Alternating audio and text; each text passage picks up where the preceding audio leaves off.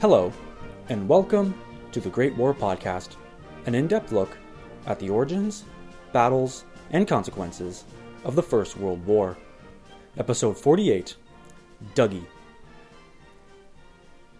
At 7:30 a.m. on July 1st, 1916, 14 British and 6 French infantry divisions left their trenches and began crossing no man's land. The Battle of the Somme, the Anglo-French component of the General Allied Offensive, had finally begun.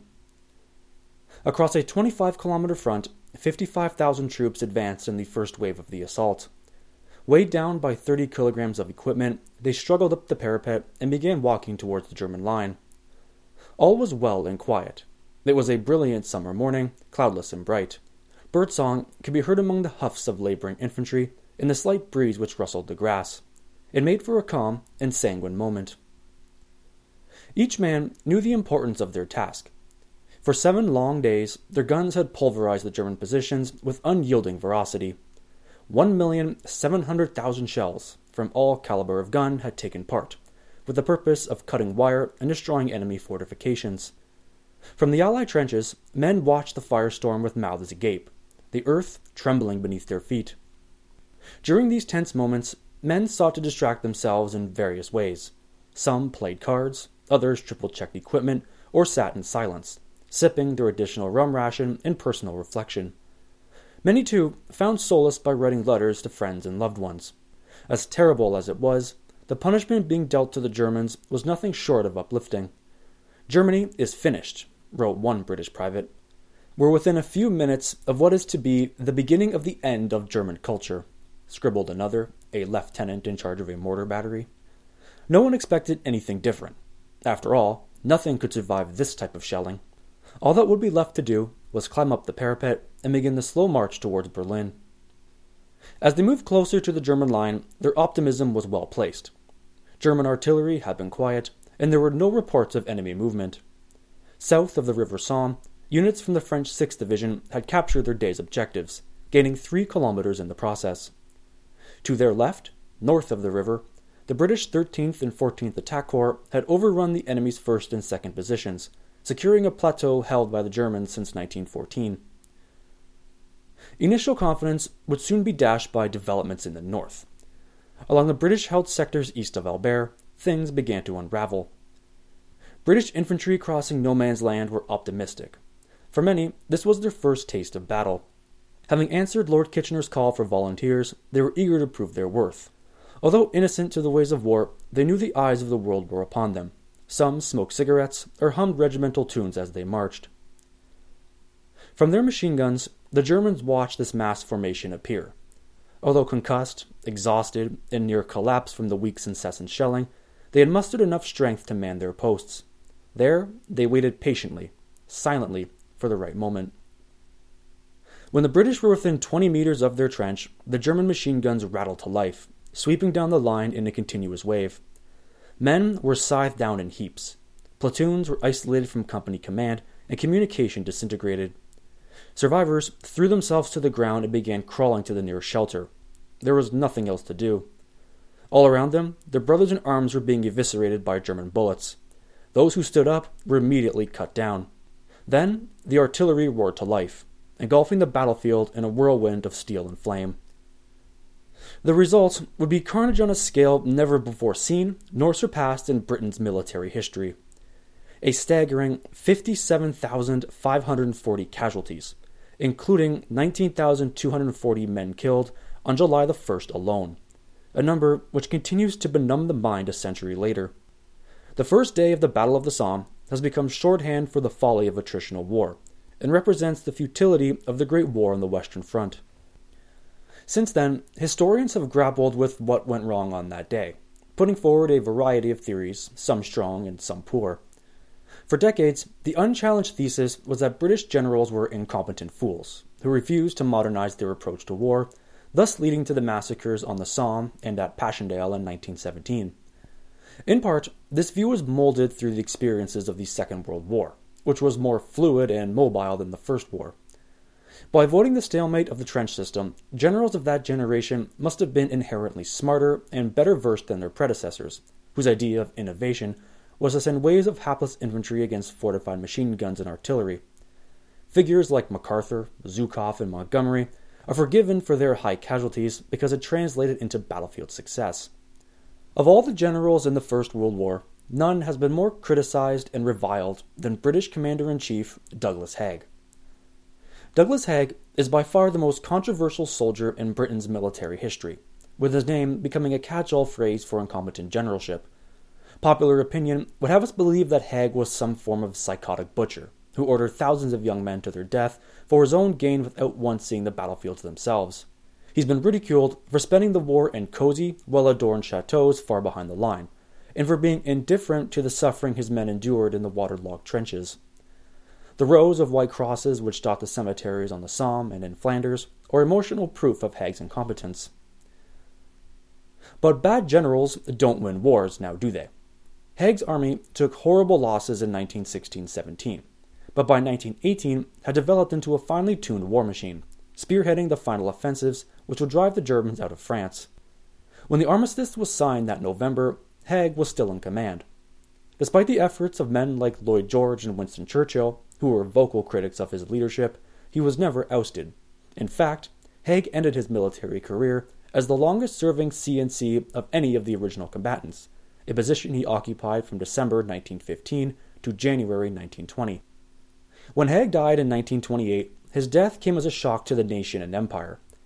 Unlike so many of his contemporaries, he did not spend his post-war years defending his actions.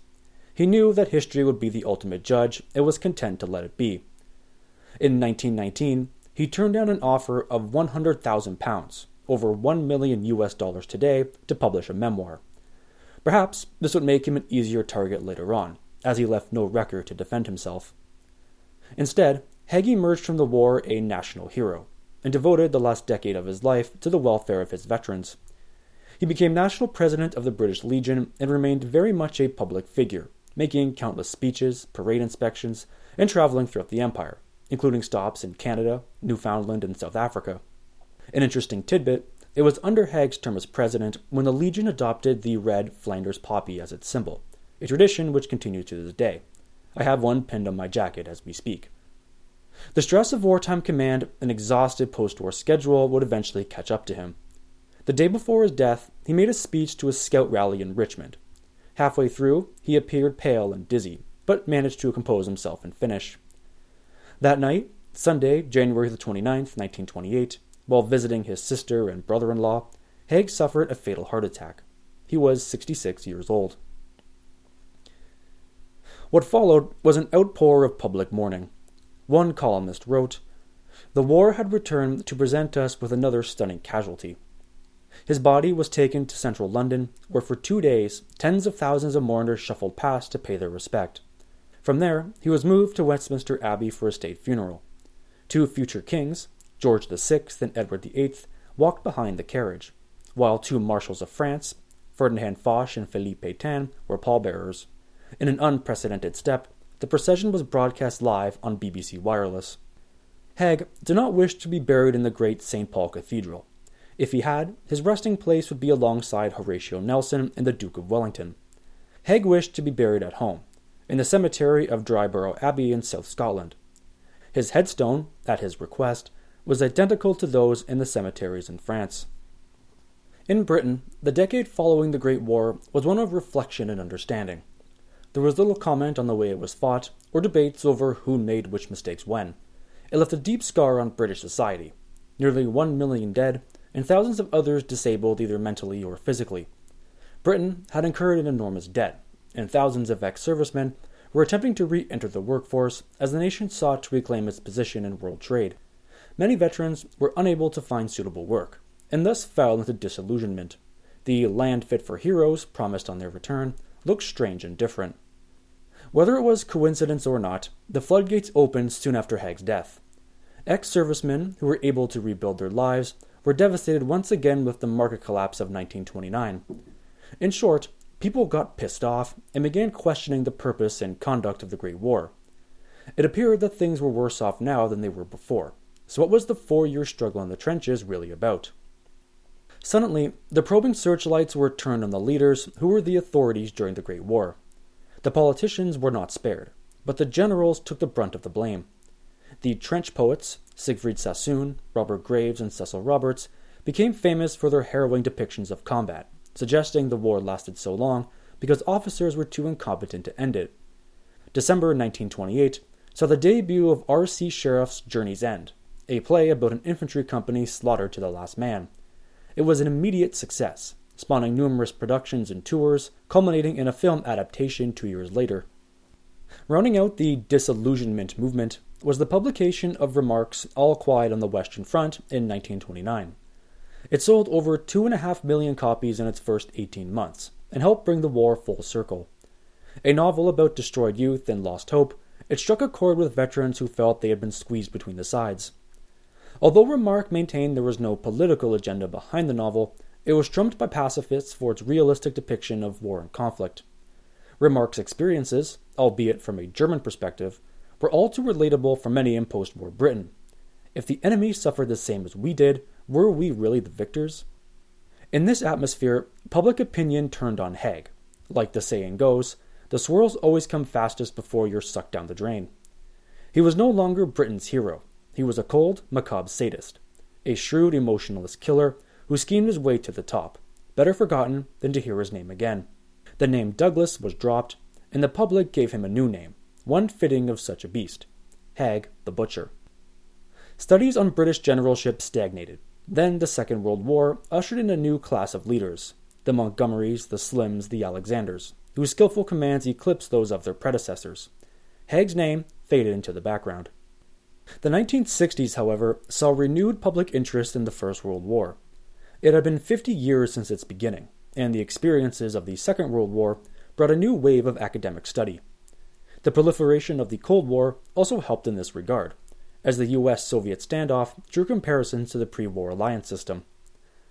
It was during this decade when the British Cabinet and War Office opened their records to researchers for the first time. Fritz Fisher, Barbara Tuchman, Alistair Horn, and A.G.B. Taylor are just a few of the historians who published important works during this time period. But in 1961, a book appeared which harkened back to the disillusionment movement of the 1930s. The book was Alan Clark's The Donkeys. Clark's thesis was a stinging indictment of British generalship. Clark focused exclusively on British Western Front battles in 1915, primarily Neuve Chapelle, First Ypres, and Loos. His argument was simple. British generals were stupid and ineffective, thus responsible for the massacres which followed. He was particularly harsh on Haig, who he labeled an unhappy combination of ambition, obstinacy, and megalomania. The Donkeys also helped popularize the phrase lions led by donkeys, although the real origins of the saying remain debatable. Clark's book was not taken at face value. It received its fair share of reviews. John Terraine, who would go on to defend Haig's reputation 2 years later, remarked that The Donkeys was the apotheosis of distortion. It failed to consider outside factors, and by choosing to focus on just 1 year and one sector, Clark conveniently overlooked the real Allied disaster of 1915, which was, you guessed it, the Dardanelles Campaign, an enterprise which Haig staunchly opposed. Modern scholarship has gone on to eviscerate Clark's thesis. If you see it in a bookstore, feel free to put it down and pick up something else. We know more about the war today than we did 60 years ago. But the influence of The Donkey still resonates. Popular media, the musical Oh, What a Lovely War, and the BBC series Blackadder Goes Forth, reinforced the zeitgeist by portraying British generals as childish pantomimes.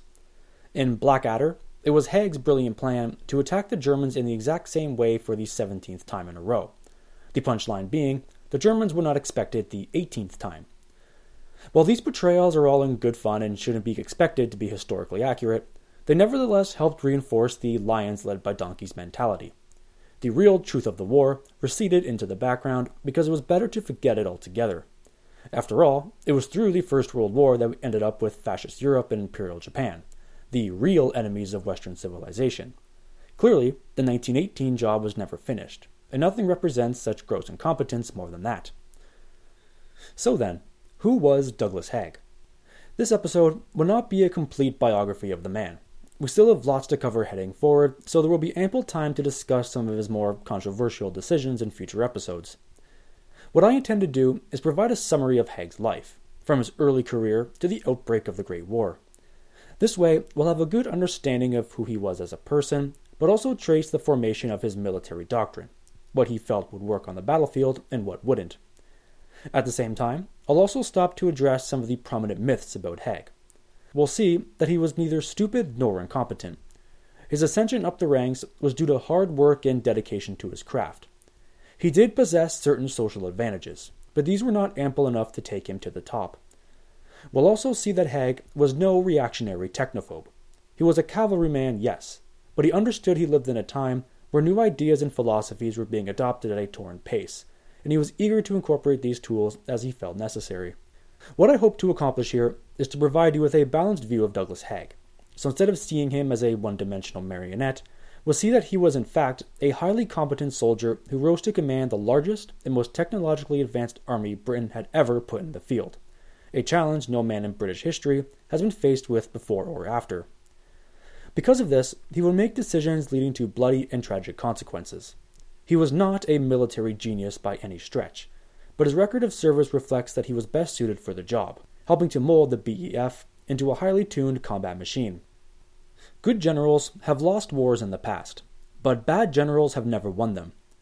Saying Haig was a bad general ignores the fact that the British army emerged as the driving force behind Allied victory. With Haig at the helm of that army, he certainly deserves more credit than he's usually given. Saying anything else would just be downright incompetent. Douglas Haig was born on June 8, 1861 in Edinburgh, Scotland, the 11th child of John and Rachel Haig. Haig's father, John Haig, was immensely wealthy.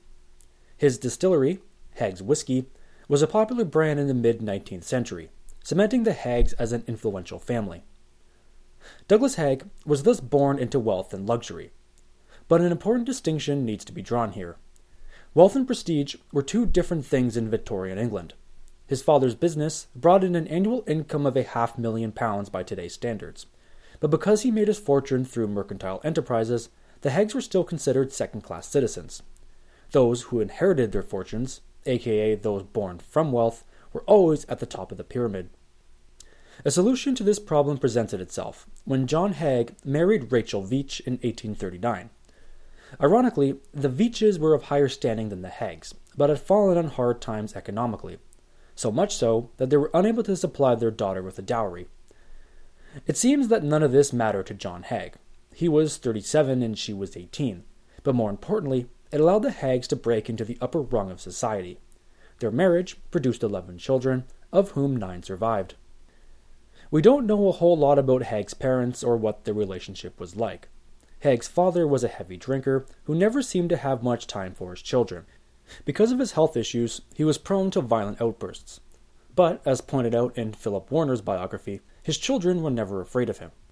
By all accounts, John Haig was a considerable employer who ran his business well, often taking part in local and charitable affairs. Nevertheless, his drinking caught up with him. Haig Sr. died at 76 years of age from cirrhosis in 1878. Of the two, it was Haig's mother who had the most lasting influence. Rachel Haig was a dedicated mother, who woke at 4 a.m. every morning to tend her family's needs. She was deeply religious, instilling in her children a sense of purpose. While many children will come to rebel at this some point in their lives, Douglas Haig embraced it fully, becoming just as devout as she was. Haig's critics have used his religious zeal to argue he was some fanatic crusader, but as we'll see, his personal faith worked hand in hand with the rigid discipline he forced on himself. Rachel's domestic responsibilities eventually wore her out. Haig was just 18 when she died in 1879.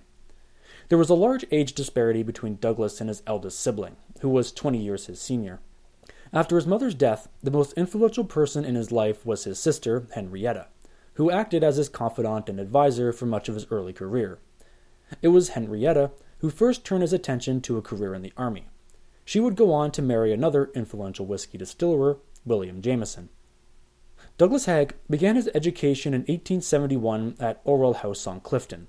It was a public school, but in those days, public really meant exclusive. If you had the money, you could go. These schools were more like private boarding schools. There were no set semesters or half-terms, meaning that once you were there for the long haul. It was an environment which did not encourage self-pity. They were designed to keep students as busy as possible by giving them plenty of work to do. It was not uncommon for parents who lived or worked abroad to not see their children for years while they were enrolled in these establishments. As a schoolboy, Haig was nothing remarkable. His academic record was mixed, and his sporting record even less so. But he did improve over time. Even at a young age, he recognized that nothing would come easy, nor did he expect anything to.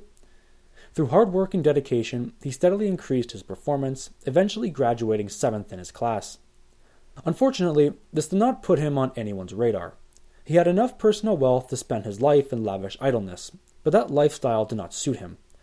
Nor would he use his fortune to get his way. After graduating Clifton, he found himself in the middle of the pack. His performance at Clifton had not attracted the attention of higher establishments, but there were alternatives. At this point, Haig decided on a career in the army. There was still a debate over what inspired him to take this route, but like many prospective recruits, he was probably drawn in by its romantic allure. Victorian England based its social values on what the army espoused: discipline, masculinity, chivalry, and of course, religious conviction. It is not difficult to see how these could appeal to a young and impressionable student, especially when you consider the health problems of his father, contrasted to the paternal care of his mother. Haig had his sights set on Royal Military College Sandhurst, but with his grades there was no way he would pass the entrance exam. So instead, he returned to school. At this time, colleges did not have entrance exams for the ordinary undergrad. They had what they called crammers, or tutorial establishments, where students work in residence to prepare for the entry exam. These crammers were in many ways more difficult than the examinations themselves. Each student was expertly assessed in a wide variety of topics, including economics, classics, and foreign languages. Haig applied himself accordingly, and passed his entry exam without difficulty, entering Brasenose College, Oxford, in 1881. Haig studied at Oxford for 3 years, and during this time we see many of his future characteristics begin to emerge. Like at Clifton, his behavior was hard-driven and success-oriented. While he belonged to several important dining clubs, he would often skip meetings and lunches, opting to work away in his room late into the night. He was friendly with his fellow students, but never courted the popularity vote. For a long time now, Haig's critics have used his behavior to argue that he was cold and impersonal. His success in school no doubt sparked feelings of jealousy amongst his classmates. But in a snobbish society like Victorian England, these criticisms should be taken with a grain of salt. Being from a lesser-standing family was enough to bring unwarranted criticisms, especially if that individual suffered from any sort of physical handicaps. One of his future classmates at Sandhurst would comment, "We were a cheerful and social lot except for Haig. He worked harder than anyone else and was seldom seen at mess except for meals." End quote. In his scathing biography, Dennis Winter uses this quote to exemplify what he considers Haig's unusual behavior. But it should be noted that the author of this quote was writing in the 1920s, when the War Office was beginning to collect documents for their official history, some 36 years after Haig left Sandhurst. But even if Haig's behavior was considered unusual for the time, that does not mean he was intellectually unfit. For one, Haig was notoriously inarticulate, all through his adult life. He would often mumble off in mid-sentence and occasionally stutter. Some of his detractors, like Winter, have used this handicap as further proof of his supposed stupidity. Personally, I find this argument to be nothing more than a historical cheap shot. In today's ultra-PC society, using any sort of impediment to judge one's mental capacities is generally frowned upon, so why it continues to be used against Haig is beyond me. Secondly, Haig had a steely determination about him. He was a dedicated student who took his education and soldiering seriously. He may not have been the most social individual on campus, but that does not mean he harbored any competitive savagery against his classmates. He knew if he wanted to have a successful career, he needed to learn the value of hard work and discipline.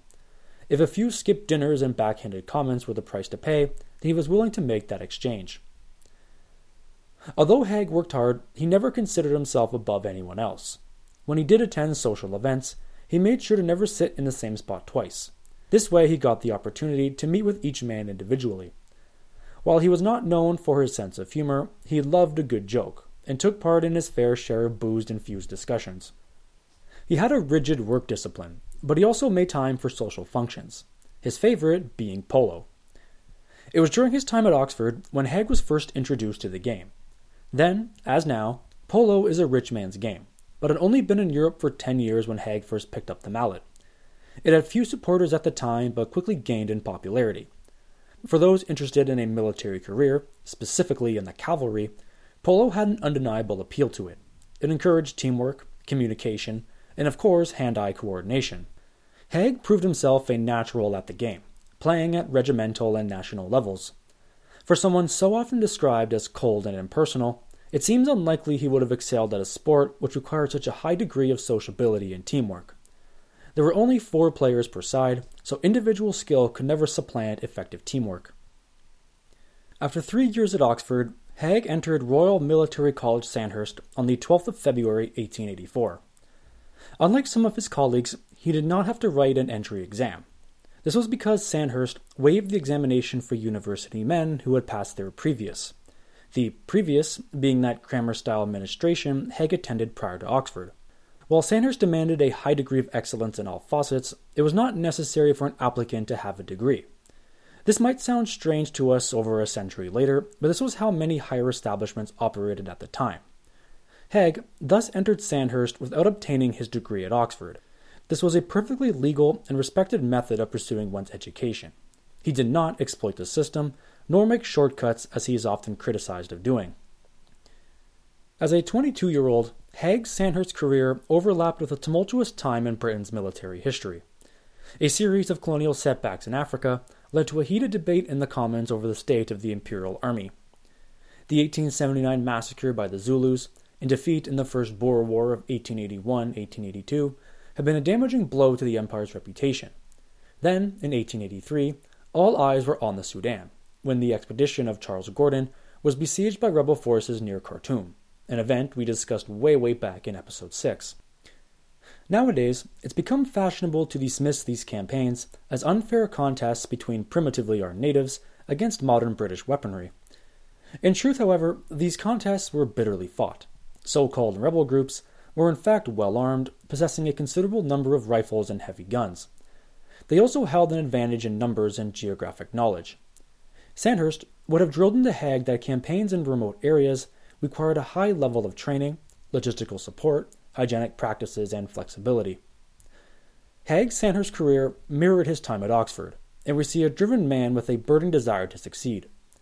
As a 22-year-old, he was already 3 to 4 years older than the rest of his classmates. With 3 years of Oxford under his belt, he was more mature and had a better grasp of what would be expected of him.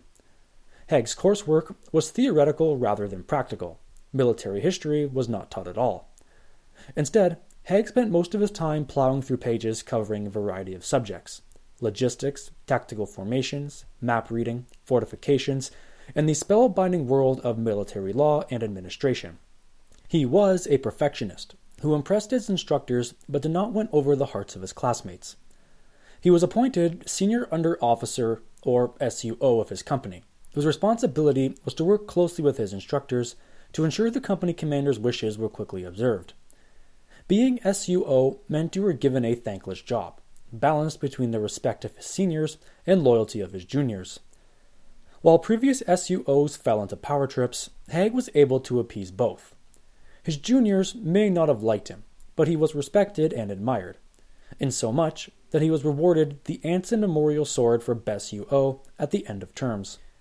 In 1885, Haig was commissioned into the 7th Queen's Own Hussars, a cavalry regiment whose founding dated back to 1690.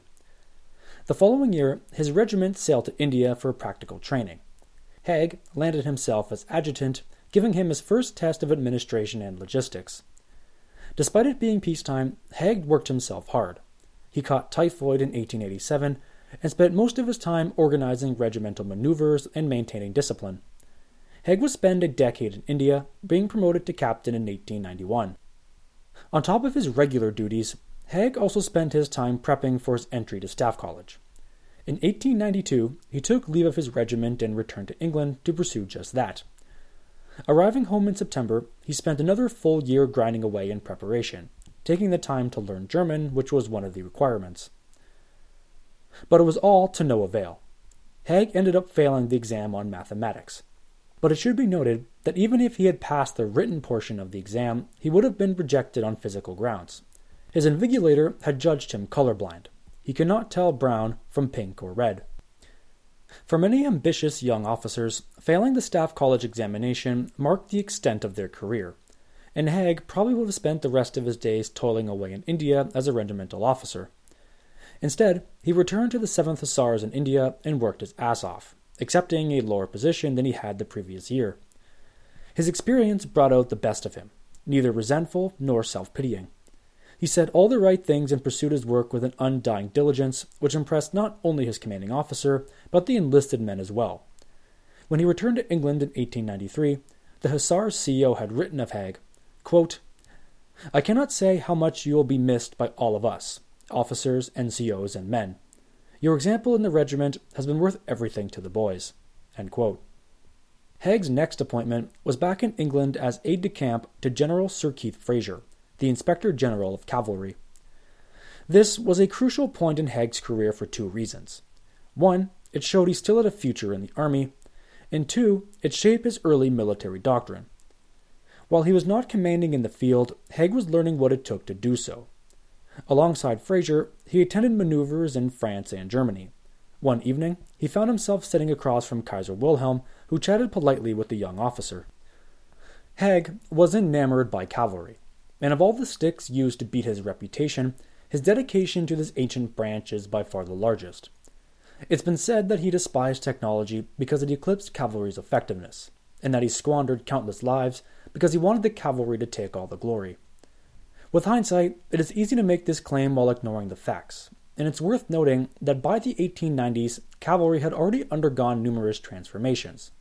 So it's worth taking a moment to pause and examine the doctrine of warfare Haig was formulating. Haig read widely throughout his career, which inevitably showed him how most battles were won.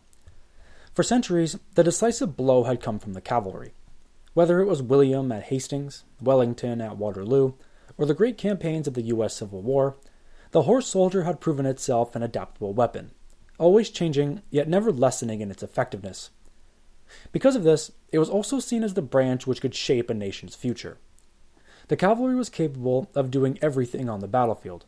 It could conduct reconnaissance, protect the flanks, and safeguard the rear. It was fast, powerful, and mobile. In essence, it was the elite branch of a nation's military. Haig was thus in a position to have a say in the development of modern cavalry. He knew it needed to evolve if it was to have a place on the modern battlefield. On the eve of the 20th century, the cavalry debate was shaped by two competing currents: mounted infantry versus hybrid cavalry. The difference between the two being simple. Mounted infantry was an attempt to increase mobility by training more infantry to ride horses. Hybrid cavalry being the opposite, training cavalrymen in the duties of infantry. Hybrid cavalry are commonly referred to as dragoons. From the get-go, Haig opposed the mounted infantry model. For one, the cavalry was always a small, tight-knit group. Expanding it will require an exponential growth in horses, skilled officers, and more importantly, time and money. It takes a very long time to master a horse, and it was feared that their poor horsemanship and lack of efficiency would lead to mounts being worn out at an unprecedented rate. Instead, Haig favored the hybrid dragoon model. This was already radically different than cavalry's traditional role. Historically, cavalry regiments were positioned away from the battlefield. This way they could be brought in at the right moment and take the opposition's flanks by surprise. Essentially, battles had been won or lost based on the timing of the cavalry charge, hence its reputation as a national game-changer. Exposing one's cavalry too early or too late often resulted in disaster. Successful commanders like Cromwell and Napoleon had always timed their charges accordingly, baiting their opponents to launch their strikes ahead of schedule. In this context, one can deduce that the role of the infantry was to hold and wear out the enemy before the cavalry could provide the coup de grace. "Here comes the cavalry" is more than just an expression after all. Asking the cavalry to fight like infantry was thus a major departure from the norm, but technology had made it an inevitable process. While a charging horse remained a formidable target, Haig believed that cavalrymen had to learn to fight like infantry. This included a whole new set of skills: close order formations, constructing fortifications, and marksmanship. Haig envisioned a cavalry that was just as comfortable on foot as it was on horseback. Haig also noted that the traditional sword and lance was fast becoming outdated by rifles and carbines. This debate might seem redundant to us today. I mean, who cares about changes in cavalry, right? Well, it means a lot, actually. For one, it shows that Haig was open to change and reinterpretation. As a cavalryman, he cannot be blamed for wanting to see it evolve to changing circumstances. After all, this was 1893, 21 years before the First World War. It would have taken a prophetic genius to predict the battlefields of 1916-17. His judgments should thus be seen in the proper context, not used to condemn him for events 2 decades later. A second important point is that during 1914, the BEF would adopt Haig's Dragoon model. In those grueling opening months, it was due to Haig's training regimes that the BEF was able to help stave off the German advance. But for the sake of argument, let's peer into the future and use Haig's theories against him. By the end of the 19th century, cavalry's time on the battlefield was drawing to a close, with machine guns and artillery fast becoming superior weapons. If he was so smart, why did he squander newer weapons like the tank? Certainly, that would have helped to avoid the costly battles at Passchendaele and the Somme. However, this line of questioning ignores certain realities. For one, First World War tanks were, for lack of a better word, pieces of junk. They were slow, expensive to build, and woefully unreliable. They were a one-shot weapon, virtually useless without artillery and infantry support. So few people were impressed by their performance, there was a movement to have them scrapped and forgotten, written off as another failed weapon in the annals of military history. Modern tanks, and thus modern tank tactics, did not emerge until the 1930s, when technology offered them a glimmer of hope. So really, you cannot accuse Haig of scoffing the tank in 1916 when it took another 20 years before they were of any value. Besides, tank warfare of the Second World War mirrored cavalry tactics of the past, smashing positions, wide sweeps, and general shock and awe. The problem was that tank technology had not caught up to tactical demands. If Rommel's Afrika Korps used Great War-era tanks instead of panzers, I can guarantee you that the Desert Campaign would have played out much differently. So until the tank proved itself a suitable replacement to the horse, cavalry remained the best option. As a final nail in this myth, after the tank's debut in September 1916, Haig was one of the few who saw value in its development, and ordered another 1,000 tanks for the next offensive. So there, rant over. Phew. But getting back to our story, after serving as ADC to Fraser, Haig moved on to serve under Sir Evelyn Wood, Quartermaster General, an important figure in Haig's early rise. Through working with Wood, Haig met the Duke of Cambridge, who was just completing his 39th year as C&C of the British Army. Here is the source of some controversy. Fraser and Wood recognized Haig's talents and wanted to see him progress up the ladder. But having failed the Staff College examination, there was little they could do. What they could do, however, was appeal to the Duke himself and ask him to nominate Haig to Staff College without further written or medical examinations. The Duke agreed to this, and Douglas Haig entered Staff College, Camberley, in January 1896. Royal influence got him into Staff College. Of that, there can be no doubt. The problem is that it's been wrenched from its proper context and used to condemn him further. The truth is that Haig did not need to court royal influence, because he already had it. His sister, Henrietta, was married to whiskey distiller William Jameson, and Jameson was a friend of future King Edward VII, then the Prince of Wales. This connection, however, would not have worked had Haig not proven himself. He was no loafer.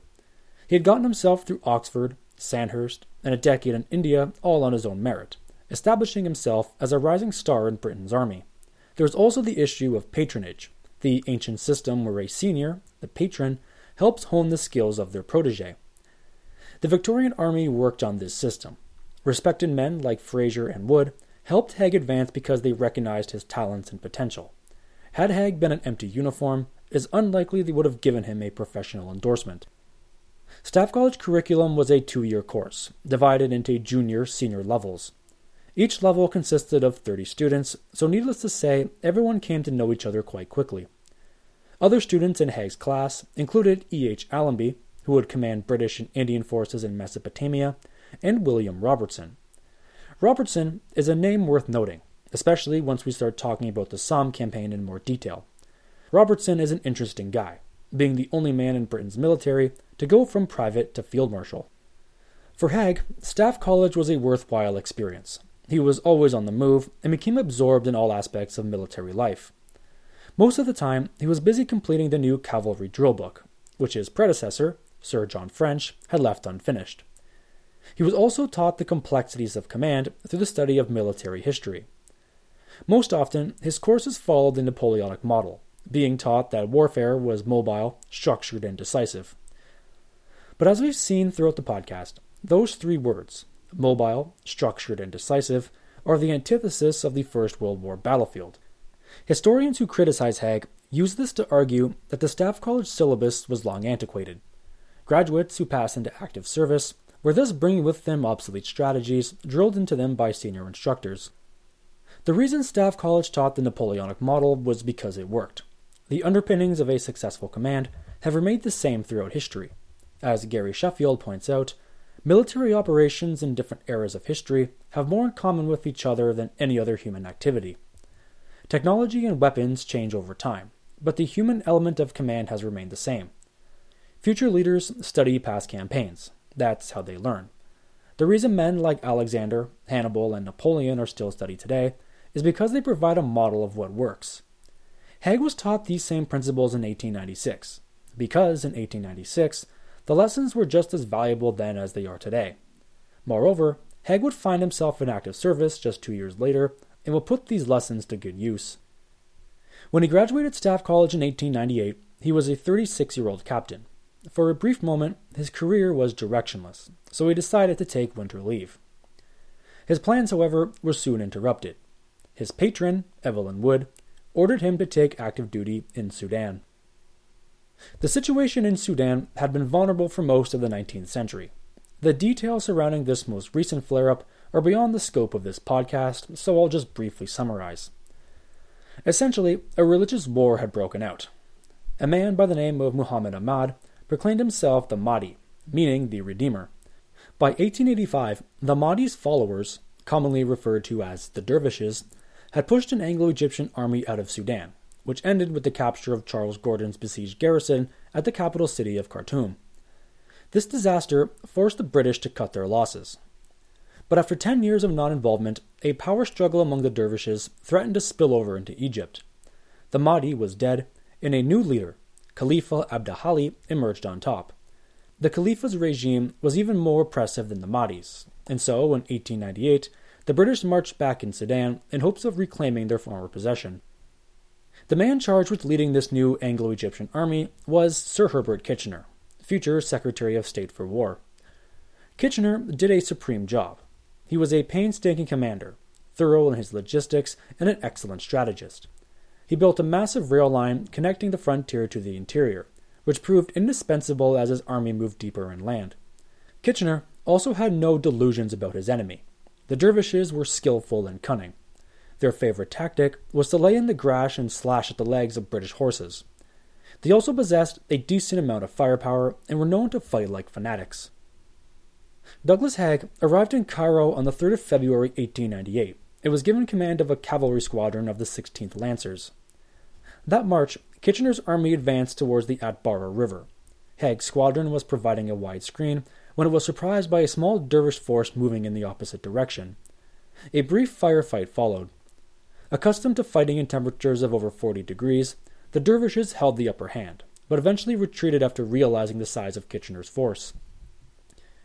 This was Haig's first taste of combat, and like any enterprising young officer, found the experience exhilarating, like he had passed his first real test of command. Afterwards, he sat down and wrote a detailed account of the battle. In his report, we find an interesting passage. He gave a glowing review of Egyptian cavalry, and expressed his admiration for dervish horsemanship. But his final lesson concerned weapons.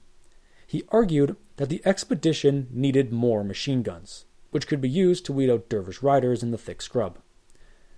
Here we see Haig, the supposed reactionary technophobe, recognizing the importance of machine guns at an early stage in his career.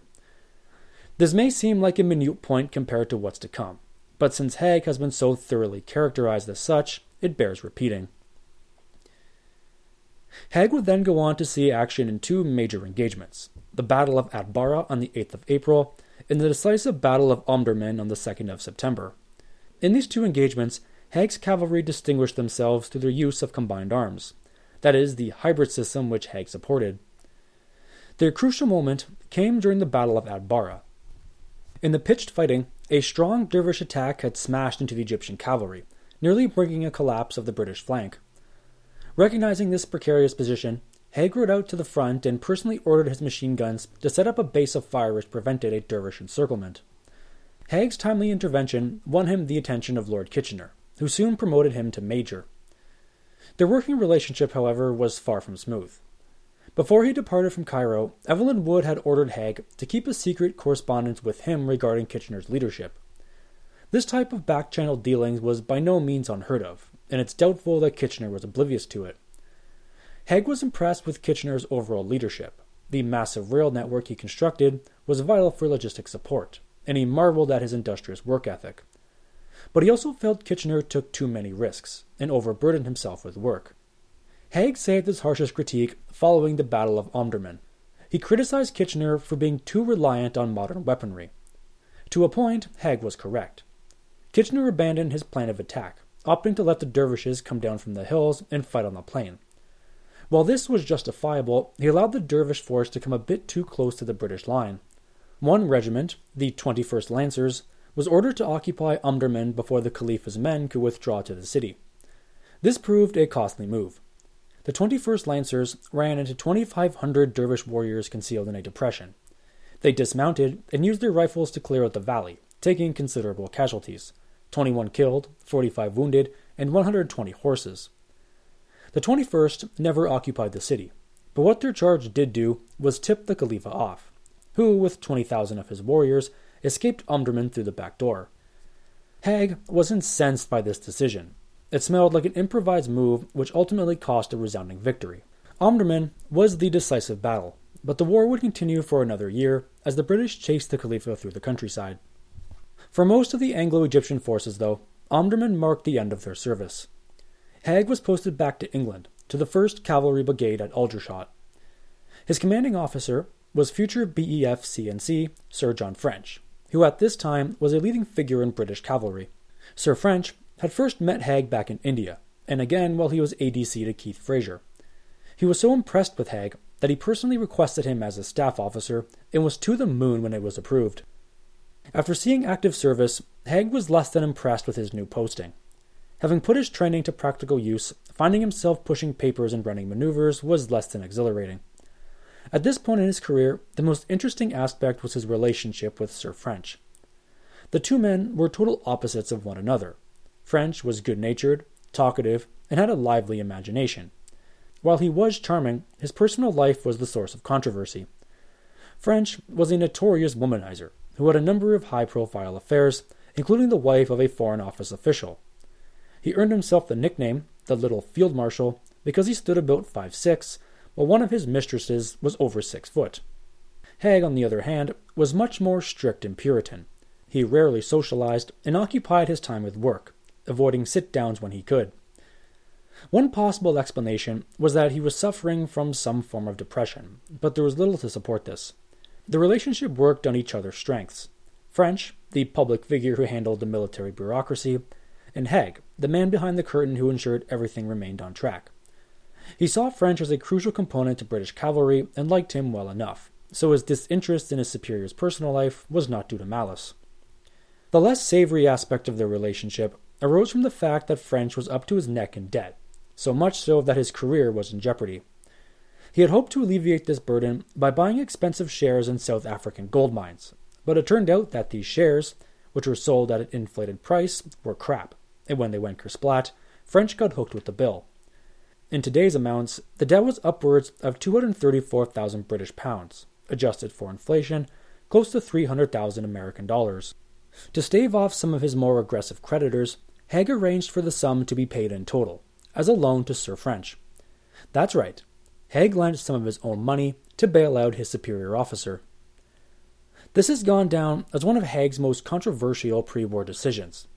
His critics use it as proof that he advanced his career by lending money to French, and by this means maintained his loyalty until he was able to replace him in 1915.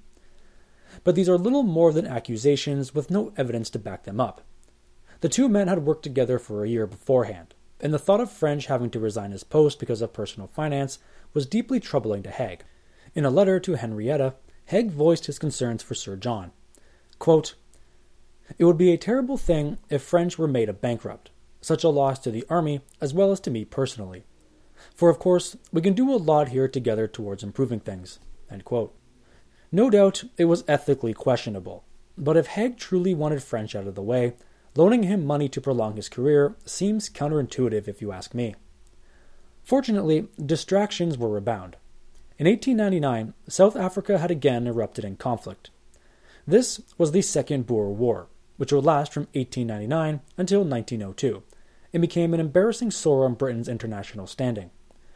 It started when the Boers, who were descendants of Dutch farmers, had formed the free provinces of Transvaal and the Orange Free State.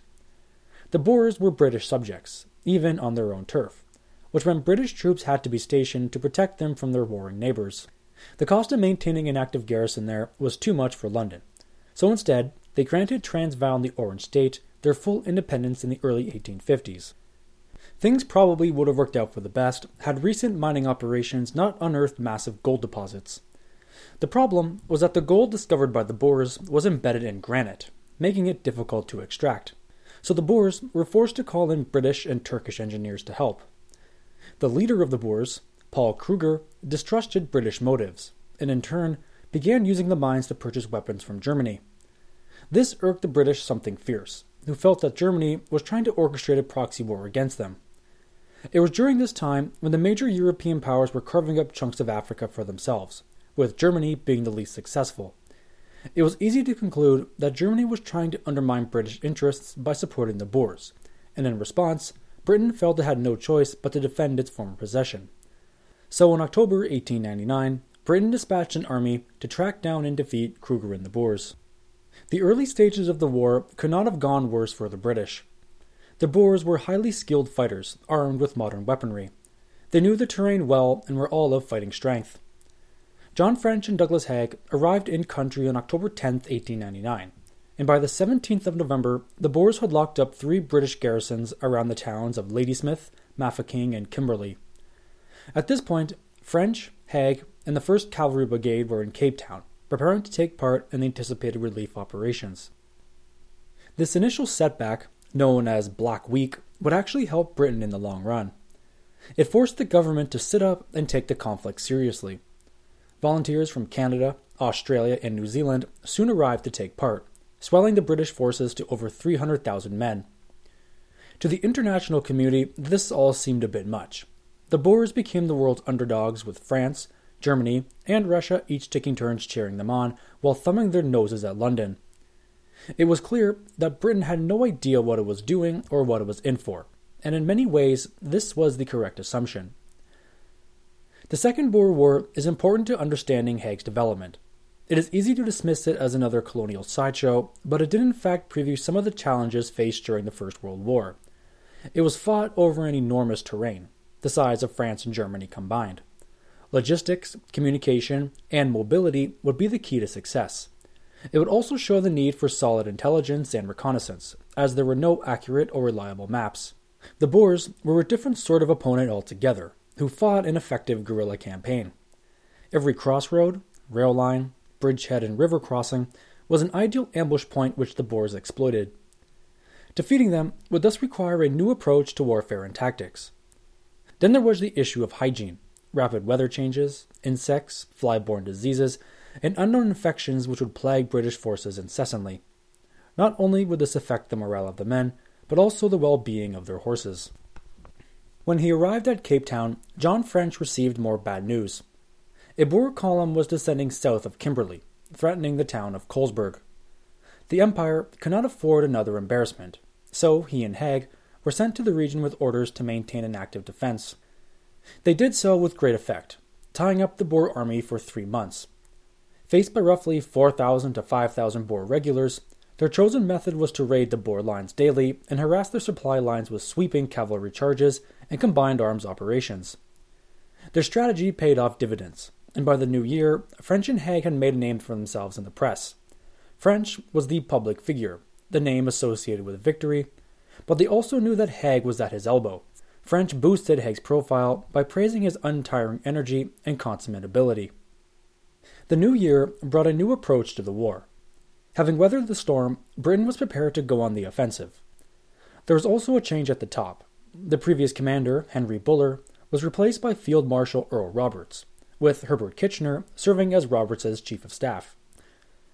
The first objective was to liberate Kimberley, which got underway on the 12th of February.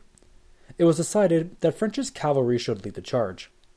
It was because of French and Haig's initiative that the liberation of Kimberley was a cavalry epic. Despite being short 3,000 men, French decided to rely on surprise. Leaving behind his wagons and supply carts, his cavalry charged toward the Boers with all possible speed. This main assault hit the breach, at the same moment as a flanking party, led by the 12th Lancers, secured a key river crossing to the east. The Boers found their escape route cut off, and began retreating, leaving supplies in their wake. The cavalry dismounted and engaged the Boers with carbines. This action lasted until morning, when Kitchener's supply columns reached the battlefield. The intensity of French's attack threw the Boers into confusion. Thinking the British objective was to their left, they had pivoted themselves to keep the British in front. As a consequence, this exposed an open plain between the two armies. French seized the opportunity. The dismounted infantry got back on their horses and charged through the gap, running down the Boers caught in the open. By 6 p.m., the path to Kimberley was cleared. The relief of Kimberley proved that cavalry still had a role on the modern battlefield. For Haig, it was a stunning affirmation that properly trained hybrid horsemen could hit with speed and force. After Kimberley, the initiative passed to the British. In late February, Ladysmith was relieved, followed by Johannesburg and Pretoria by the end of June. But as the British chipped away at Boer holdings, a new type of war was beginning to emerge. Having fled inland, the Boers resorted to guerrilla tactics, in the form of commando units. These commando units were usually a few dozen to 100 men strong, and used hit-and-run techniques against British supply trains. The Boers, you'll remember, were excellent horsemen, and the South African countryside was ideal for this type of warfare. Tracking these commandos down was a whole other issue, one which frustrated the British. As the Boers kept up the pressure, the British responded with increasing heavy-handedness. Douglas Haig and John French, now in charge of Kitchener's cavalry division, saw much action during this period, but like the rest of the army, found their efforts stymied by the quick-thinking commandos. Many historians point to this second phase of the South African campaign as the beginning of modern total war. In short, the British were embarrassed by their inability to track down the Boer leaders and resorted to extreme brutality against the Boer population. As conventional methods were not going to work, the army would need to adapt to changing circumstances. The cavalry division was split up to allow better flexibility, and Haig was given command of a brigade in January 1901. Kitchener then ordered him to clear out the Boer strongholds in the south. Like so many of his colleagues, he would not complete this task successfully, as the Boers had the British dancing to their own tune.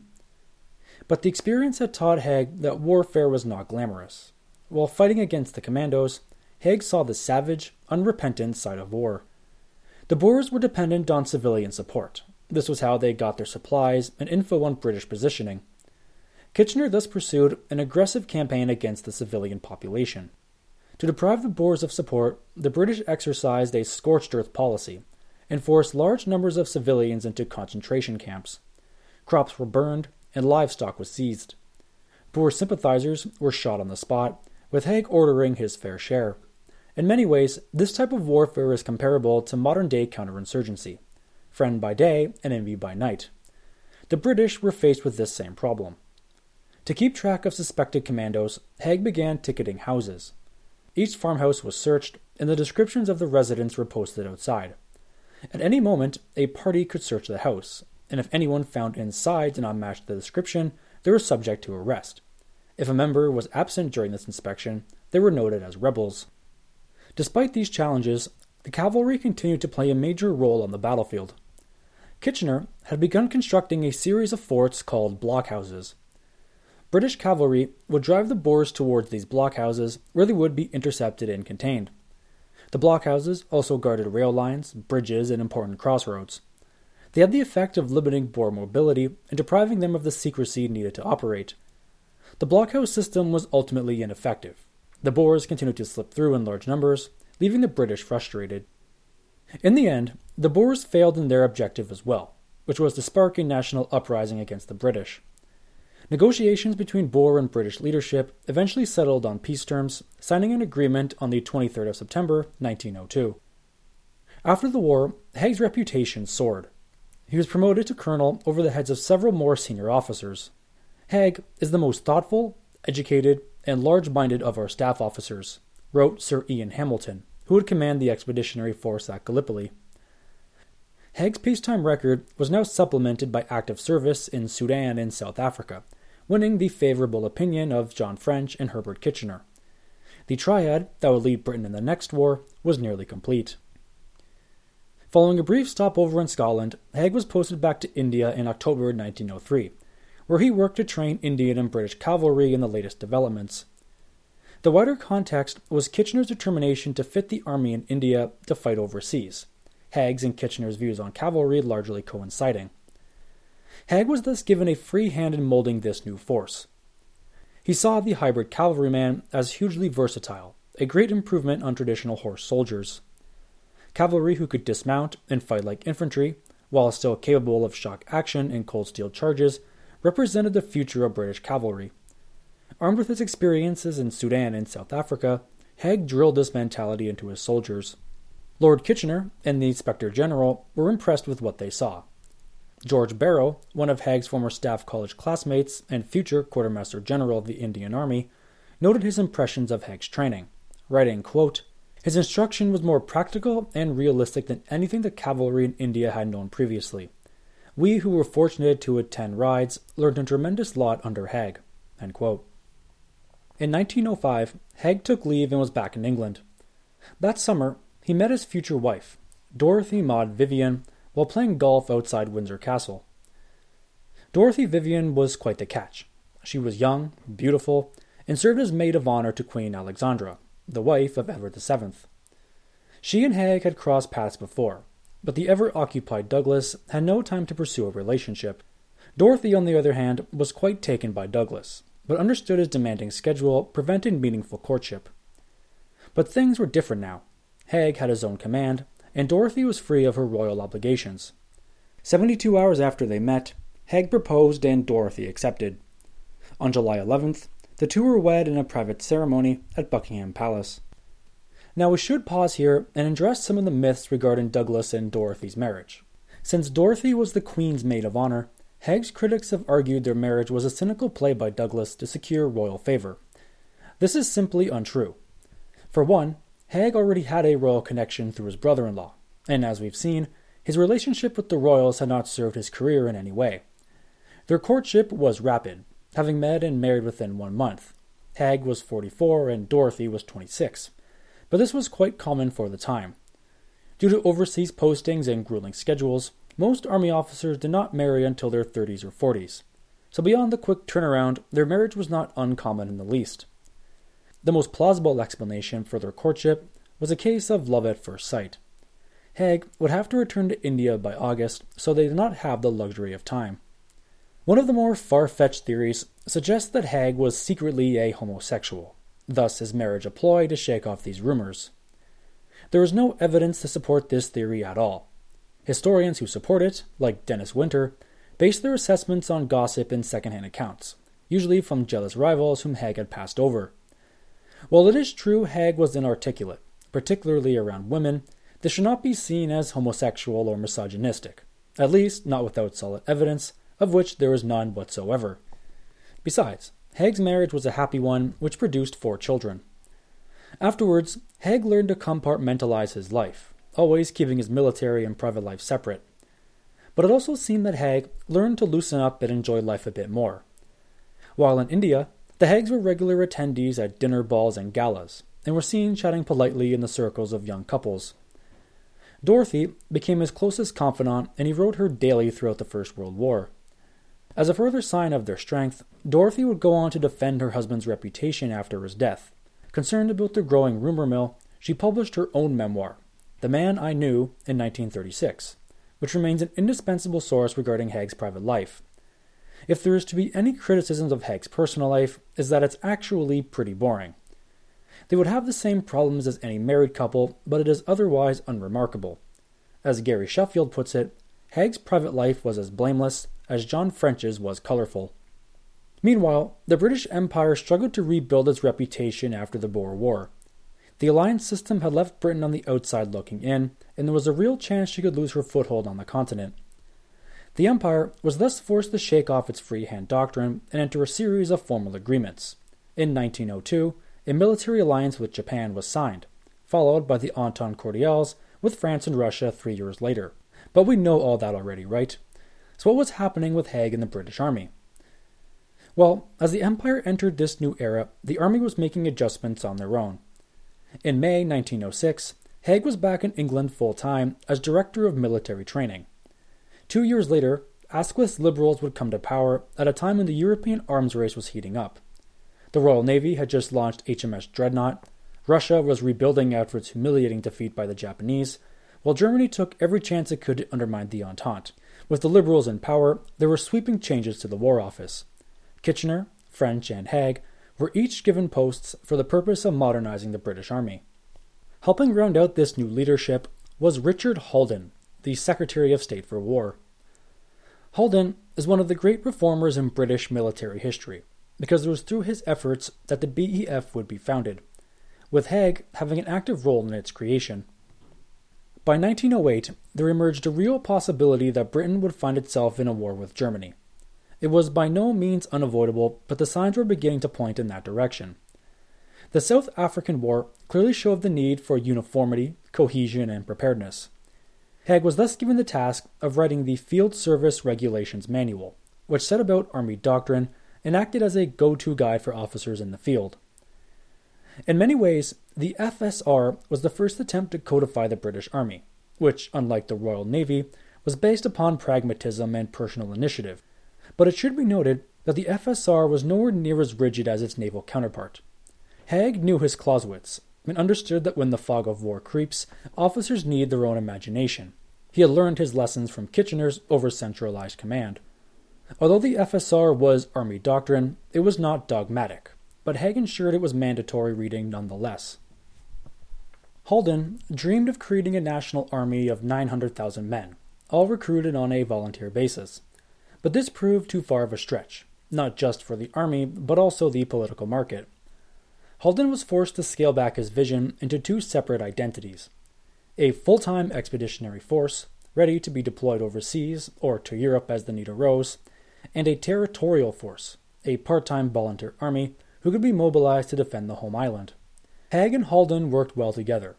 Like Kitchener, they both agreed that a future war would be a national struggle, lasting 3 years at the least. But there was a mathematical problem which was almost insoluble.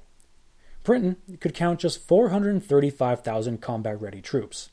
The Dominions, Canada, New Zealand, and Australia could offer assistance as well, but their mobilization efforts cannot be controlled from London. Germany, however, could mobilize 1.5 million men, so it was clear that manpower would be an issue. Where Haig saw a viable solution was in India. The only issue was that the new C&C of the Indian Army was a hard-nosed traditionalist, who thought training Indian troops to fight in Europe was unnecessary. Haig found his efforts to incorporate the Indian Army obstructed, and he was ordered to destroy his mobilization plan. 8 years after he first commanded troops in combat, Haig was given command of Aldershot on March 1, 1912, consisting of 2 divisions and a cavalry brigade. This would be his final peacetime command before the Great War. Unfortunately, his tenure at Aldershot got off to a rocky start. In the maneuvers that spring, he was soundly beaten by his rival James Grierson. The crux being that Haig failed to appreciate the role of spotter planes in tracking enemy movements. Grierson did, and as a result, was able to ambush Haig's invasion force decisively. Haig was deeply embarrassed, no less because his defeat was witnessed by several VIP spectators: John French, French General Ferdinand Foch, foreign delegations from Russia, Canada, and New Zealand, and most importantly, recently crowned George V, who was eager to see the young Haig in action. This setback was not without its silver lining. Haig had been out-generaled by Grierson plain and simple, but he was eager to learn from these mistakes. Afterwards, he became an active supporter of military aviation, making regular visits to the balloon school on base to stay current on latest developments. The idea that Haig opposed the military use of aircraft is simply untrue. It's a myth pulled from thin air to fit the collective. He is often misinterpreted as saying that airplanes would never have a role on the battlefield, and that cavalry would remain the best way of gaining information.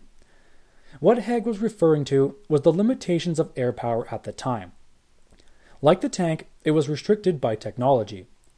Aerial photography in 1912 was not the 4K planet Earth resolution we enjoy today. Photographs were dark, blurry, and difficult to read. The cameras themselves were big and bulky, requiring the pilot to steer with his knees while he leaned outside the cockpit. It was a dangerous art, and the time it took to photograph, land, develop, analyze, and then send the information to command could take hours, depending on the weather, of course. Cavalry, on the other hand, could ride in all weather, and in 1914 was still the quickest and most effective way of acquiring information, so one can be forgiven for being a skeptic when it offered so little. But at the maneuvers that summer, Haig was shown the usefulness of air power, and became a convert overnight. The BEF fought with spotter planes in 1914, and by 1915, Haig was one of the few to support the formation of the Royal Flying Corps. His friendship with RFC Chief Hugh Trenchard is one of the best contemporary records which debunk this myth. In short, Haig confided in Trenchard that he would call off the attack on Neuve-Chapelle if the RFC was unable to fly. If Haig can be accused of anything, it's that he expected too much from air power before it could deliver. Nevertheless, air power was a fixture of Haig's battles in the Great War. It did not always work as he had hoped, but it showed he was a modern commander in touch with changing developments. For the last years of peace, Haig watched the storm clouds gather. He continued to train at Aldershot while arranging a suitable home for his family. When Britain declared war on Germany on the 4th of August, Haig was given command of 1st Corps of the BEF. In a meeting with senior staff the following day, Haig argued to withhold the BEF until more of the Empire's resources could be mobilized. This was because he expected the war to be long, and the Empire needed to prepare itself before it was exhausted. Strategic realities rendered this point redundant. Britain no longer had a free hand in military affairs. 1 week after this meeting, the Germans had carved through Belgium and were already on French soil. On the 15th of August, Sir John French and Douglas Haig were again in the field, facing an army the likes of which had not been seen since the days of Napoleon.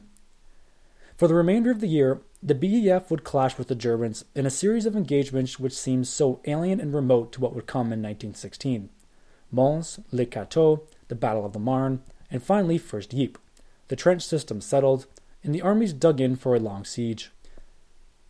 For the first 16 months of the war, John French commanded the BEF, not Douglas Haig. His critics sometimes lose sight of this.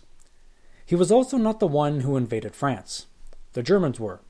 Nor did he establish the trench system, which led to 4 years of bloodletting.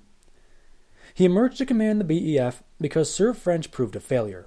He crumbled under the strain and was left a nervous wreck. There may have been other officers who could have stepped into his shoes, but Haig had shown he was the best man for the job. He took command of the BEF on December 19, 1915, at a time when the war was at an impasse. The armies, its weapons, and its participants had already been transformed. Each warrior knew there was no quick fix. The Dardanelles had shown there would be no shortcut. The defeats in Russia and Serbia had shown that territorial conquest did not mean victory. Verdun had shown no army was as weak as it seemed. So what was Haig to do? Well, we'll begin talking about that next day when we begin dissecting the ever-complex Battle of the Somme. What it was meant to do, and who was responsible for putting it together. It's worth remembering that the Battle of the Somme continued beyond the carnage of July the 1st. There was July 2nd, July 3rd, and so on. It did not end until November. So what was happening during those latter parts of the battle? And why did Haig not call it off after the events of July the 1st? All of this and more in the coming days. That's it for this week. Be sure to check out our website at thegreatwarpodcast.podbean.com. There you can find a list of sources and contact information if you wish to get in touch with me. Listener feedback is greatly appreciated, So if you have any questions or comments, you can follow us on Twitter at Great War Podcast, or reach us through email, thegreatwarpodcast@outlook.com. If you enjoy the show and are looking to help us out, go to iTunes and leave us a 5-star review. iTunes charts their podcasts based on the number of user reviews, so the more feedback we have, the higher we'll place. This will help keep us afloat in the rankings and help attract new listeners. This has been episode 48 of the Great War Podcast. Thank you so much for listening, and we'll see you again shortly.